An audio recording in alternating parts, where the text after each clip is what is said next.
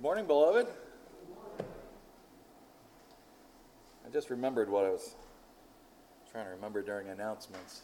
Christmas Eve we'll be having one service. It's on Sunday this year, just so everyone knows. So we'll have just our regular service on Sunday, Christmas Eve. This time we come to the preaching of God's Word. I want to invite you to open your Bibles and turn with me to the book of Colossians chapter 3. Colossians chapter 3. We are making our way through, and our focus for this morning will be in the second half of verse 9 through verse 11. But for our context today, I do want to begin reading back in verse 5. If you weren't with us last week, we covered verses 5 through 9a last week, so I do want to bring in the context there. So we'll begin in Colossians chapter 3.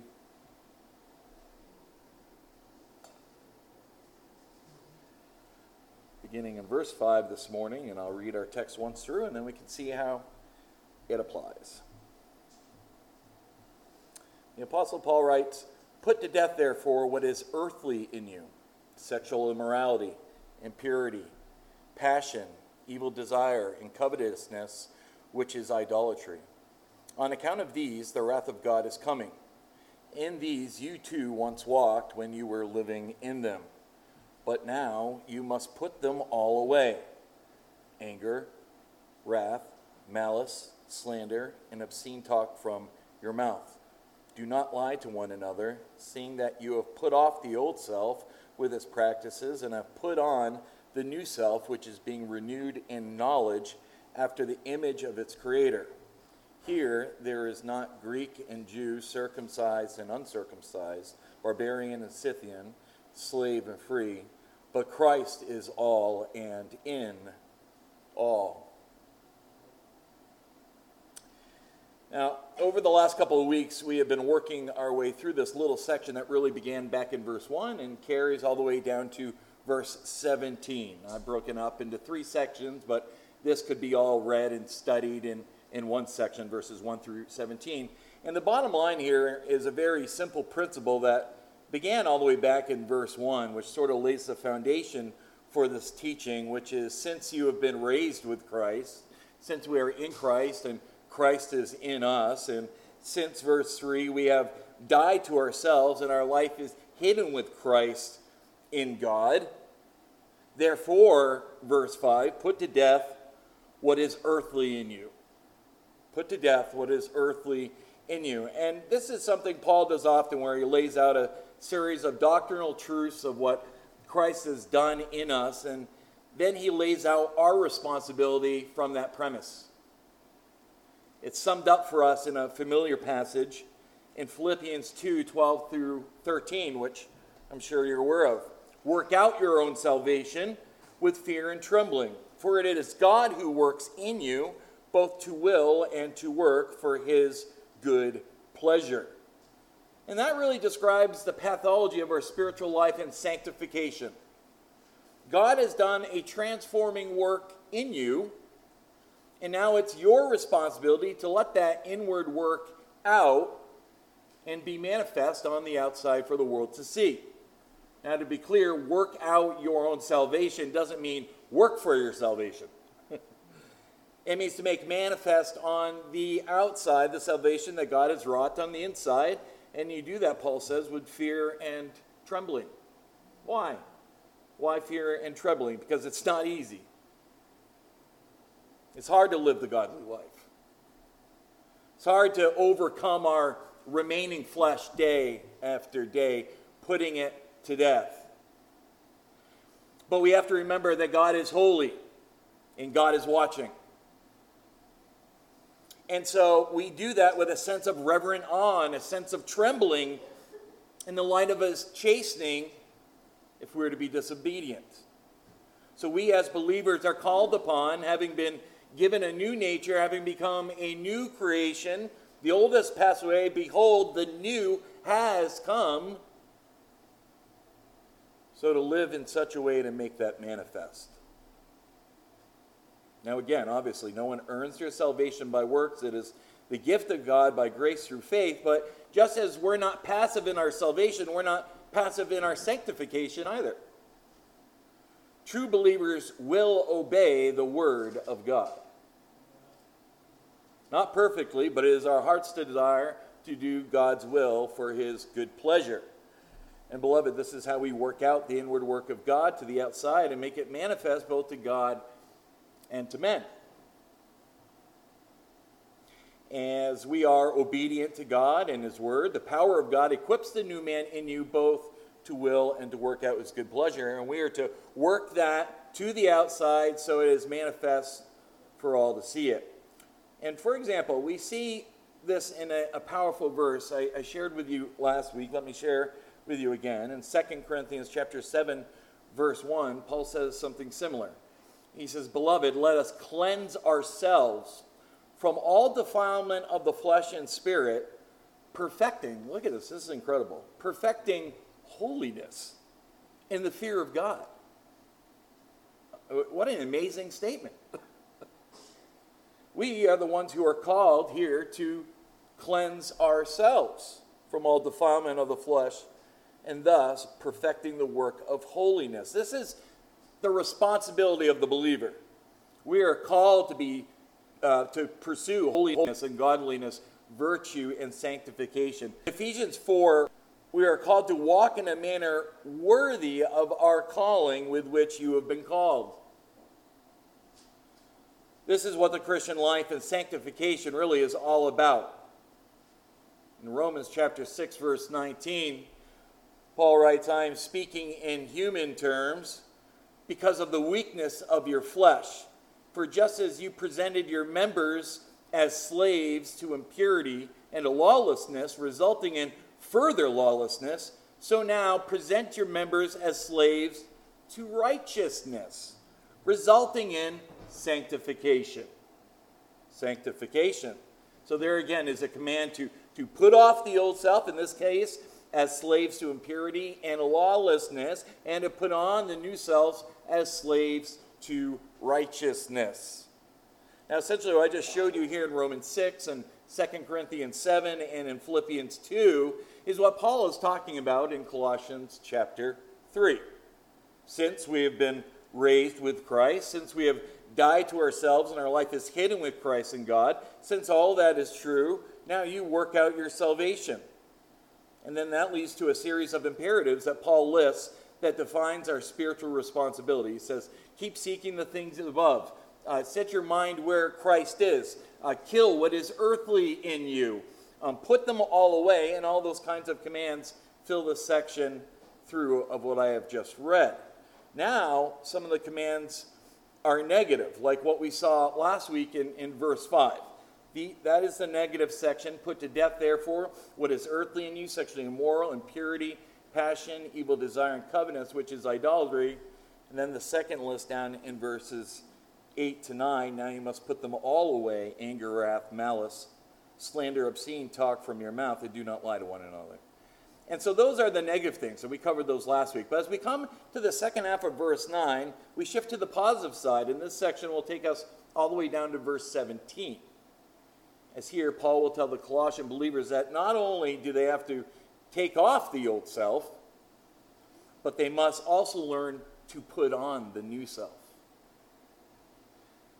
And to do that, they must understand, number one, the position of the new man. The position of the new man. You'll see that outline on the back of your bulletin notes. And we'll begin looking at the second half of verse 9 into the beginning of verse 10. Seeing that you have put off the old self with its practices and have put on the new self. And then down in verse 12, he'll say what we're to put on. He goes further. Just to give you a little contextual connection here, he gives the negative aspects of what you're to put off in verses 5 to 9, the positive aspects of what you're to put on in verses 12 to 17. And then in verses 9 to 10 here that we're in, there's a little bridge between the put off and the put on. And it ties the old to the new. this is really the work of God. We do see some of our sanctification in here, but this is mostly God's work. And then he's going to say, and now you, verse 12, do this. And it just ties the old to the new. It gives away from the old life to the new life across a chasm that could never have been crossed except through the Lord Jesus Christ, as he has made you a new creation. Since you are new, since you are redeemed, since you are a new man, put this off and put this on. Now notice again that term in verse 9, the old self. What does he mean, put off the old self with its practices? What is this old self? Well, let's try to see if we can have it described to ourselves. In Romans 6 through 7, it says, knowing this, that our old self was crucified with Christ in order that our body of sin might be done away with. Now, that's how Paul refers to it in Romans 6. Our old self was our body of sin. That is the old self, our body of sin. But he says, when we became united in Christ, that old self, the old man, was crucified.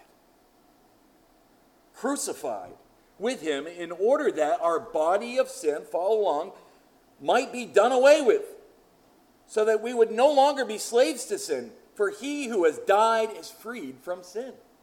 What good news.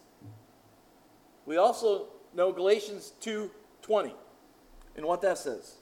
I have been crucified with Christ. It is no longer I who live, but Christ who lives in me. In the life which I now live in the flesh, I live by faith in the Son of God, who loved me and gave himself for me.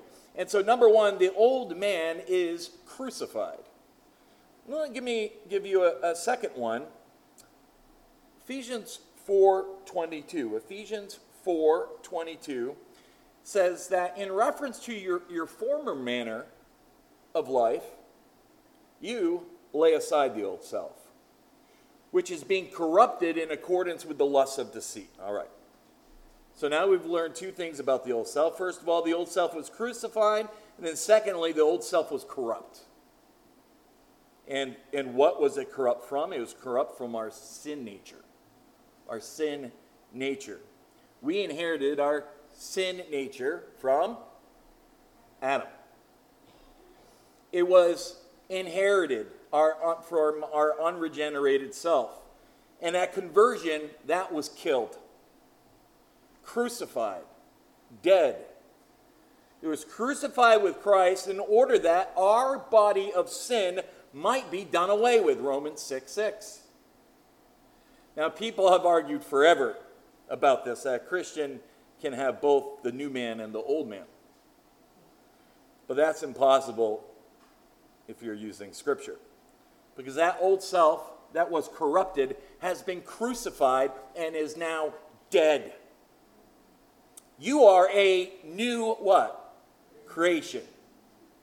Old is gone. The old self is that which was replaced by the new self, the regenerated man, the new self. If you have a new man and an old man, then you have a regenerated part and an unregenerated part.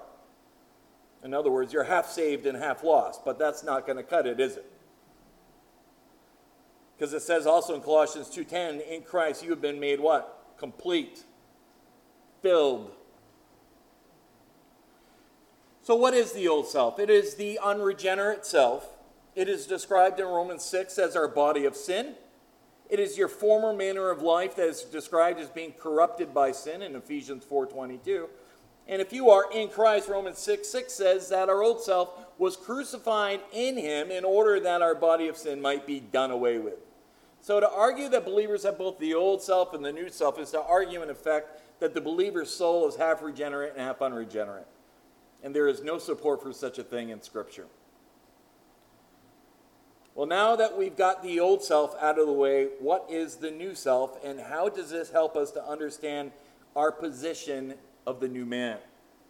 Well, back in verse 9, it says, seeing that you have put off the old self with its practices and have put on the new self. The new self is the regenerated self. It is the saved self. It is the redeemed self. And by regenerate, I'm talking about born again. The new self that has been created in Christ Jesus. The Puritan Thomas Goodwin wrote, "There are but two men that are seen standing before God, Adam and Jesus Christ. And these two men have all other men hanging at their belts." End quote. I like the picture of that. The Bible views all men either as in Christ or as in Adam. In fact, Paul gives the contrast between Christ and Adam in Romans chapter 5, 12 through 21, which is really one of the most rich and profound theological passages in all of Scripture. Turn there for a minute, if you will, and we'll just kind of highlight some of Paul's points real quickly, as these are just amazing verses. Romans 12 through 21, you can look through later and get the full teaching of it, but I just want to skim through it just to give you the idea of this teaching. Romans 5:12 says this, "Therefore, just as sin came into the world through one man," and this one man he's talking about is Adam, "and death through sin, and so death spread to all men because all sinned." So here he says, Adam brought sin and death into the world, and this sin nature spread to all men. And he talks about this through 14. That's one section. And then he makes an interesting shift, and in verses 15 to 18 he says, "But through Christ comes grace and righteousness." Verse 15, we'll peek at that. "But the free gift is not like the trespass. For if many died through one man's trespass, much more have the grace of God and the free gift by the grace of that one man, Jesus Christ, abounded for many." And then just notice verse 19 that kind of summarizes the whole thing. "Through Adam's disobedience, the many were made sinners. But through Christ's obedience, many will be made righteous." Okay? And this is the tremendous distinction between Adam and Christ. In Adam, there is death. In Christ, there is life. In Adam is the old self. In Christ is the new self. You see, the question the Jews had was, how can one man, Jesus Christ, possibly redeem many? How can one man have that much of an effect on so many people? It's impossible. That was one of the Jewish arguments. And so Paul simply says, oh yeah? What about Adam? Adam was one man who did one thing and affected all humanity. Adam fell and we all went with him, didn't we? And so he's pointing out the fact that one man's deed can affect all humanity. The first Adam did, and so does the last Adam, who was Christ. So you don't renew the old self, you replace him with the new self. That's why it says, if any man be in Christ, he is a new creation. This has always been God's plan, not just to dust you off and to make you look better, okay, but to make you brand new. That's God's design, and that's what Christ came to accomplish. Now, the characteristics of our new self are all over the place in the New Testament, but if you want to see a couple of them highlighted together, you can turn to Ephesians 4 for just a moment. Ephesians chapter 4, what's it like to be a new man?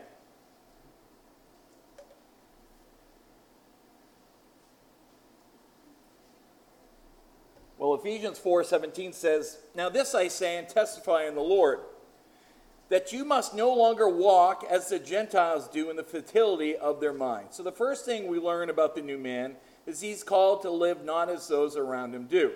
He's to be different than the rest of the world. Why, you ask? Because the rest of the world is corrupted by its fallen nature. We're to stand out. We're to be different. We're supposed to be lights in the darkness. So the first great truth is your new self is different from your old self. Another thing we find out about the new man, and again, this is just kind of going through Ephesians chapter 5, 1 through 2. There's a couple further indicators for us that we are to be imitators of God as beloved children and walk in love as Christ loved us and gave himself up for us. Wow. So not only is the new self radically different from this world, but he functions in the category of love. The new self walks in an attitude of love towards others because he's experienced a love like no other found in Jesus Christ. So he operates in divine love. Jump down to verse 8. Paul gives us something else. It says in the middle of verse 8, "Now you are light in the Lord. Walk as children of light." And then on that, just jump down to verse 15. It continues with this idea. "Look carefully then how you walk, not as unwise, but as wise." So the new self, in contrast to the old self, is the regenerated self. It is what believers are in Christ. He is a new creation, 2 Corinthians 5:17. The new man walks differently from the rest of the world. They walk in love, walk in light, walk in wisdom. And that's just one little passage to give you insight on what the new self is like. Now the question then arises as to why believers sin if the old self is really gone, right? That's really what this argument comes about, because everyone's saying, well, wait a minute here, if you're saying that the old self is gone and there's only the new self that's left, then what is going on with Christians who sin? And that's kind of the argument that they take. And the answer is that they do so because the new self lives in the old body and must contend with the flesh. The flesh is a teaching in Scripture that we see. We see a division of the old and new self. That's the change. That's the picture of the heart of stone being taken out and a heart of flesh being put in. This is an actual, tangible transformation that doesn't just kind of change you, that radically, totally changes you from the kingdom and the domain of darkness to the kingdom of light and of the beloved Son. And so we know that that is true. We've studied those scriptures over and over again. But how do you explain this Christians who sin? And the truth is that the new self is contending with the flesh. And you have to make a distinction, I think, between the flesh and the old self in Scripture. When you start mixing things all up, your flesh is just your humanness, and it hangs around, and it tempts the old man. And do you know what the flesh does? You know, it runs back to that pile of filthy clothes that we talked about last week, after you've just been cleaned by the precious blood of Christ, and it's like you go and get redressed with those filthy clothes, those filthy rags after you've been washed clean. And that's what the flesh does. And not only do the old clothes stink, but they remind you of who you once were. And that's why Paul says in Romans chapter 7, "Oh, what a wretched man that I am. Who will rescue me from this body that is subject to death? Thanks be to God, who delivers me through Jesus Christ our Lord. So then I myself in my mind am a slave to God's law, but in my sinful nature or flesh, a slave to the law of sin." So if you are in Christ, you are a new creation. The old has passed away, has been crucified with Christ. Behold, the new has come. That is the new self. The old self is dead. He's buried. If we act like the old man, that is our remaining flesh, and we must put him to death, because remember, Philippians 2:13 says that it is God who works in you both to will and to work for his good pleasure. And then we don't forget what we read last week in Romans chapter 8, verse 13. "For if you live according to the flesh, you will die. But if by the Spirit you put to death the deeds of the body, you will live." All right, let's get back to our passage in Colossians 3 and take it another step forward. We saw the position of the new man in Christ. We have a new identity in Christ. You're different. You walk in love. You walk in light. You walk in wisdom. You're a whole new creation. That's the position of the new man. And then secondly, we see the progress of the new man. The progress. He moves from the position of the new man to the progress. And the progress is seen in verse 10. "And have put on the new self, which is being renewed in knowledge after the image of its creator." There's a progression here that I want you to notice. Now, you just became a Christian, right? Here's the new man, a totally new creation, starting off fresh here. but you still got this flesh bugging you, saying, come on, put me back on. You know, you look awfully funny in that new robe that you're wearing. Don't you want to put me back on? And you're going to have to begin to conquer that flesh little by little, day by day, as you walk in the power of Christ. And so there's a progression in the conquering of the flesh. It's like a new baby that's been born. It looks a little bit like maybe the father or the mother. Can't really tell. You know it's your child. And as it begins to grow and grow, it starts to look more like mom or dad or features of both of them. The same thing is true in your spiritual life. You were born again. You maybe look a little bit like your heavenly Father at first. But as you begin to go along and grow and progress, you start to grow more and more into the image here of Christ. And you see that in verse 10. As you have put on the new self, which is being renewed in knowledge after the image of who? Its creator. So the new nature is complete, and yet it has the capacity for growth. Just like a baby is complete, and yet it has the capacity to grow itself. And as we are being renewed in the knowledge of Christ, we become more and more like Christ. And that is the progress of the new man. An incredible verse is in 1 Corinthians chapter 15, verse 49, which tells us, just as we have been born in the image of the earthly, we will also bear the image of the heavenly. Isn't that awesome? That's an astounding statement. This is at the end of that great 15th chapter of the resurrection and being made new. Inevitably, it is God's plan to make believers like Christ. That's God's promise, to conform you into the image of Christ. Listen to Romans chapter 8, verse 28. You know this. And we know that God causes all things to work together for good for those who love God and those who are called according to his purpose. Why? For those whom he foreknew, he also predestined to become conformed to the image of his Son. If you are saved, it is God's plan to make you like his Son. That's the promised progress. But how? How is he going to do this? What does it say back in Colossians 3:10? It says, the new self which is being renewed unto knowledge. And there's that word from 2 Peter again, epigenosis, which means a true knowledge, a deep and personal knowledge that's intimate and complete. There's a process of renewing going on in you to bring you to a full knowledge. Listen to 2 Corinthians 4, verse 16.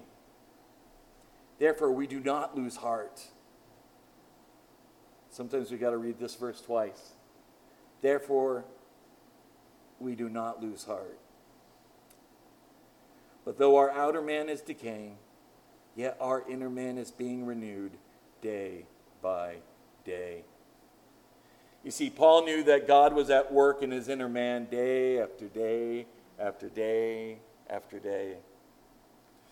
Colossians 3:10, in knowledge. He's in the process of maturing you as you are being renewed in knowledge. How does Paul say it in Romans 12:2? Being transformed by the renewal of your mind, that by testing you may discern what is the will of God, what is good and acceptable and perfect. This is why it's so important that we commit to the study of God's Word, that we allow the time to get into the Word and to dig into the Word and to have the Word penetrate our hearts and our minds. You need to really commit time and push everything out of the way to commit yourself to the Lord in prayer and spirit and the study of His Word to really get it in there. I mean, sometimes I'll sit there and I'll be rereading sections of the Word, and I go, man, I'm distracted. I'm not getting what this is telling me here. And I've got to make sure I re-clear everything because I'm scattered and thinking about this and thinking about that, and just pray and take some time to really commit myself to the study of God's Word and allow the sword of the Spirit, which is the Word of God, to renew our minds, to wield that sword. And this is why 2 Timothy 3:16 through 17 is such an important verse for the Christian to stand on.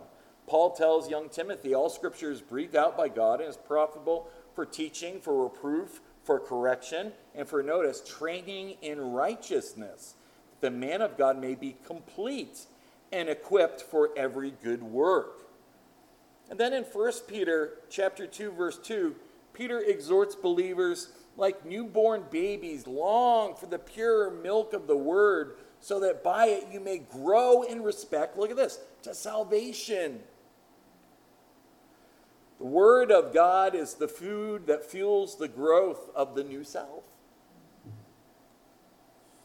How fast believers grow depend on how much knowledge they put into practice into their lives. We need to appropriate that knowledge, turn it into fuel that feeds our body that it may grow in respect to salvation.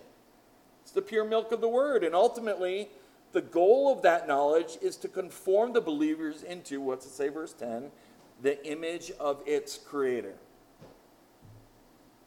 Right? It's not just to have a bunch of knowledge sitting up here in my head, but it's actually supposed to change me, transform me, renew me into the image of Christ. The new self becomes progressively more and more like the Lord Jesus Christ. You say, well, when will that happen? Well, it won't happen until the fullness of time comes and you see Jesus, as 1 John 3:2 says. We know that when he appears, we shall be like him, because we shall see him just as he is.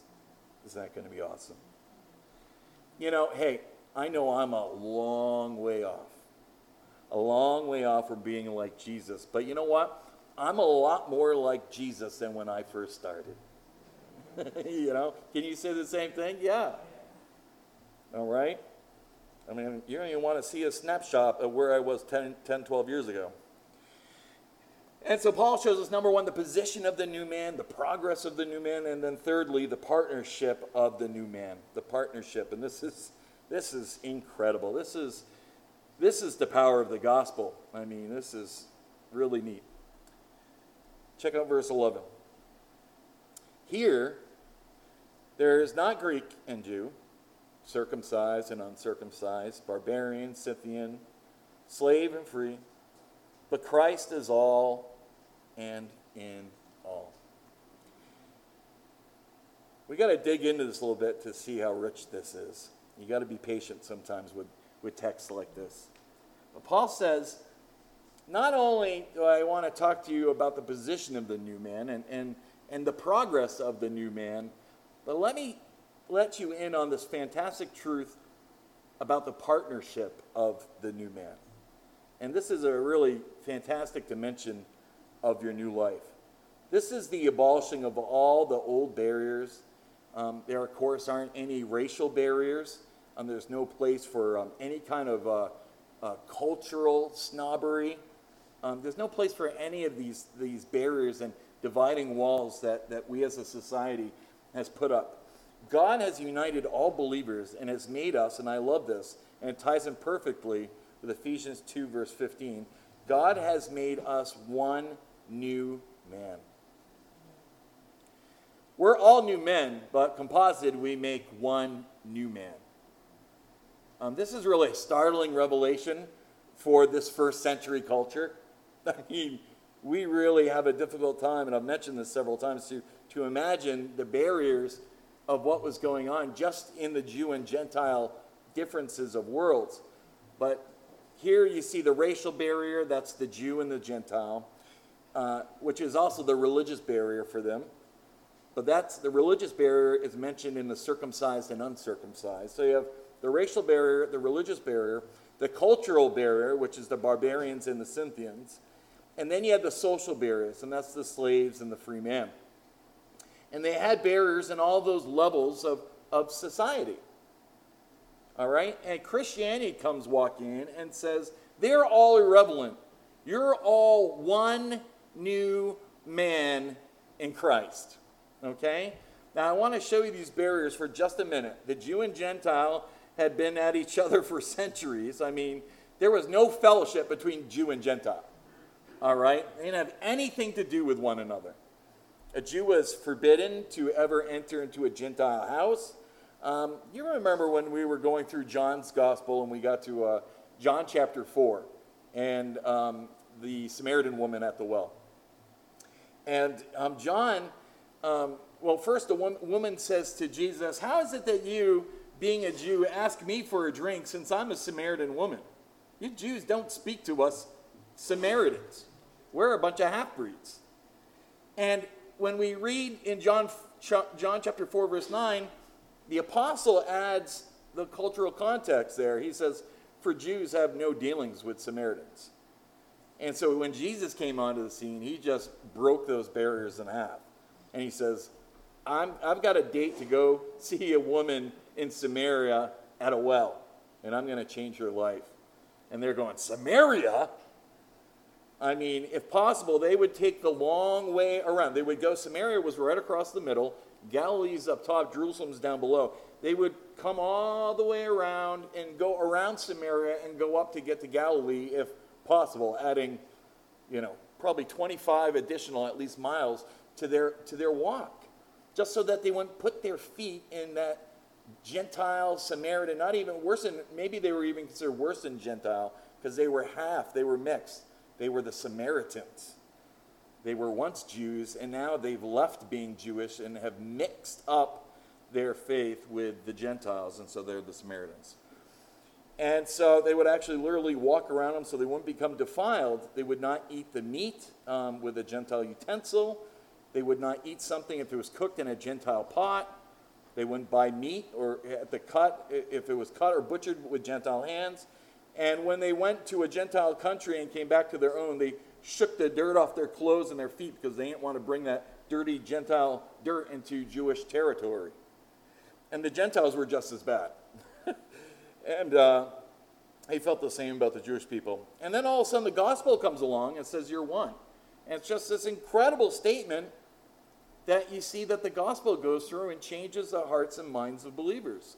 Secondly, there was the cultural barriers. And look at this. This is really interesting. Not only the circumcised and the uncircumcised and the Greek and the Jew, but the Scythians and the barbarians. I don't know about if you know anything about these groups, but it's pretty fascinating. First of all, there are not two different kinds of people groups here. These are two of the same kind. They're both barbaric. They're barbarians. That's what they were called. The Scythians were just worse than the barbarians. They were the worst of them. They were the most uncultured barbarians they were of the day. Herodias, a historian, gives an account of one of their invasions. And listen to the description of the Scythians. They invaded Asia after they had driven the Samaritans out of Europe, and they made themselves masters of all Asia. From there, they marched against Egypt, and when they were a part of Syria, which is called Palestine, the king of Egypt met them with gifts and prayers and persuaded them to come no further. They ruled Asia for 28 years, and all the land was wasted by reason of their violence and arrogance. The great number of them were entertained and made drunk, and were then slain by the Medes. In other words, the Medes came in, took over, got them all drunk, and then slaughtered them. And here's a description of how they operated. They drank the blood of the first enemies they killed in battle. They made napkins out of their scalps and drinking bowls out of the skull of the slain. These were barbaric men. They had the most filthy habits ever and never washed with water, Tertullian said. So in other words, there couldn't be anything more barbaric than these Scythians. And so we look through this. Barbarian, Scythian, bond or free, but Christ is all and in all. You say, hey, I'm not going to go to the church unless these Scythians have their own section. I mean, the gospel comes in and is changing the hearts and minds of barbarians, even Scythians. And they're coming in and they're coming right down and joining you at church. And you would have had all these dividing walls. No, only this person can sit here and only these people can do this. And in Christ there's this new partnership The rich, the poor, the slaves, the free, all come together one in Christ. And the concept of the slave and the free man, the slave was thought of as a living tool. I mean, they couldn't get married, they had hardly any rights. But you know what happened when a slave got saved? Instantly they became a brother in Christ. All right? And there would be a day that you might walk in on a Lord's Day, and a slave would get up and he would be the preacher. And the master would be sitting in the front row. I mean, radical transformation of the gospel of Jesus Christ. I mean, I don't know if you've read the book of Philemon. We went through it 5 or 6 years ago. It's one chapter, and basically it's a letter about a guy who went and visited Paul. He was a slave and he ran away, Onesimus, he runs away. And Paul shares the gospel with him. He's delivered. And he says, go back and take Onesimus as your brother. He's freed in Christ. He's been freed. And so the gospel has this way of penetrating the hearts and minds and breaking down all these different barriers that we see. And so a slave could become a teacher or an elder in a church. I just want to share one more story. There was a profound impression that was made, and this was recorded in 202 AD. As the spectators were watching the slaughtering of certain Christians, it says that they watched when the Roman matron, a very wealthy, high-class person, stood holding the hand of her slave, Felicius, as both women face a common death for a common love of Jesus Christ. And it illustrates what Christianity did. The slave and master stood hand in hand and died for Christ. Died for the gospel as one in Christ. And how does he sum it all up? I love it. The end of verse 11. Christ is what? Christ is all and what? In all. And if Christ is in all of us, then we are all equal. That's the key. Christ is all and in all. Well, next week we are going to pick up where we left off. Mostly we focused on the work and the sanctifying work that God has done with putting on the new man. Next time we're going to talk about what it is to do in response, and that all starts in verse 12. So, thank you for listening today. If you need prayers this morning, you're welcome to come forward. And please stand as we sing the song of invitation. Thank you.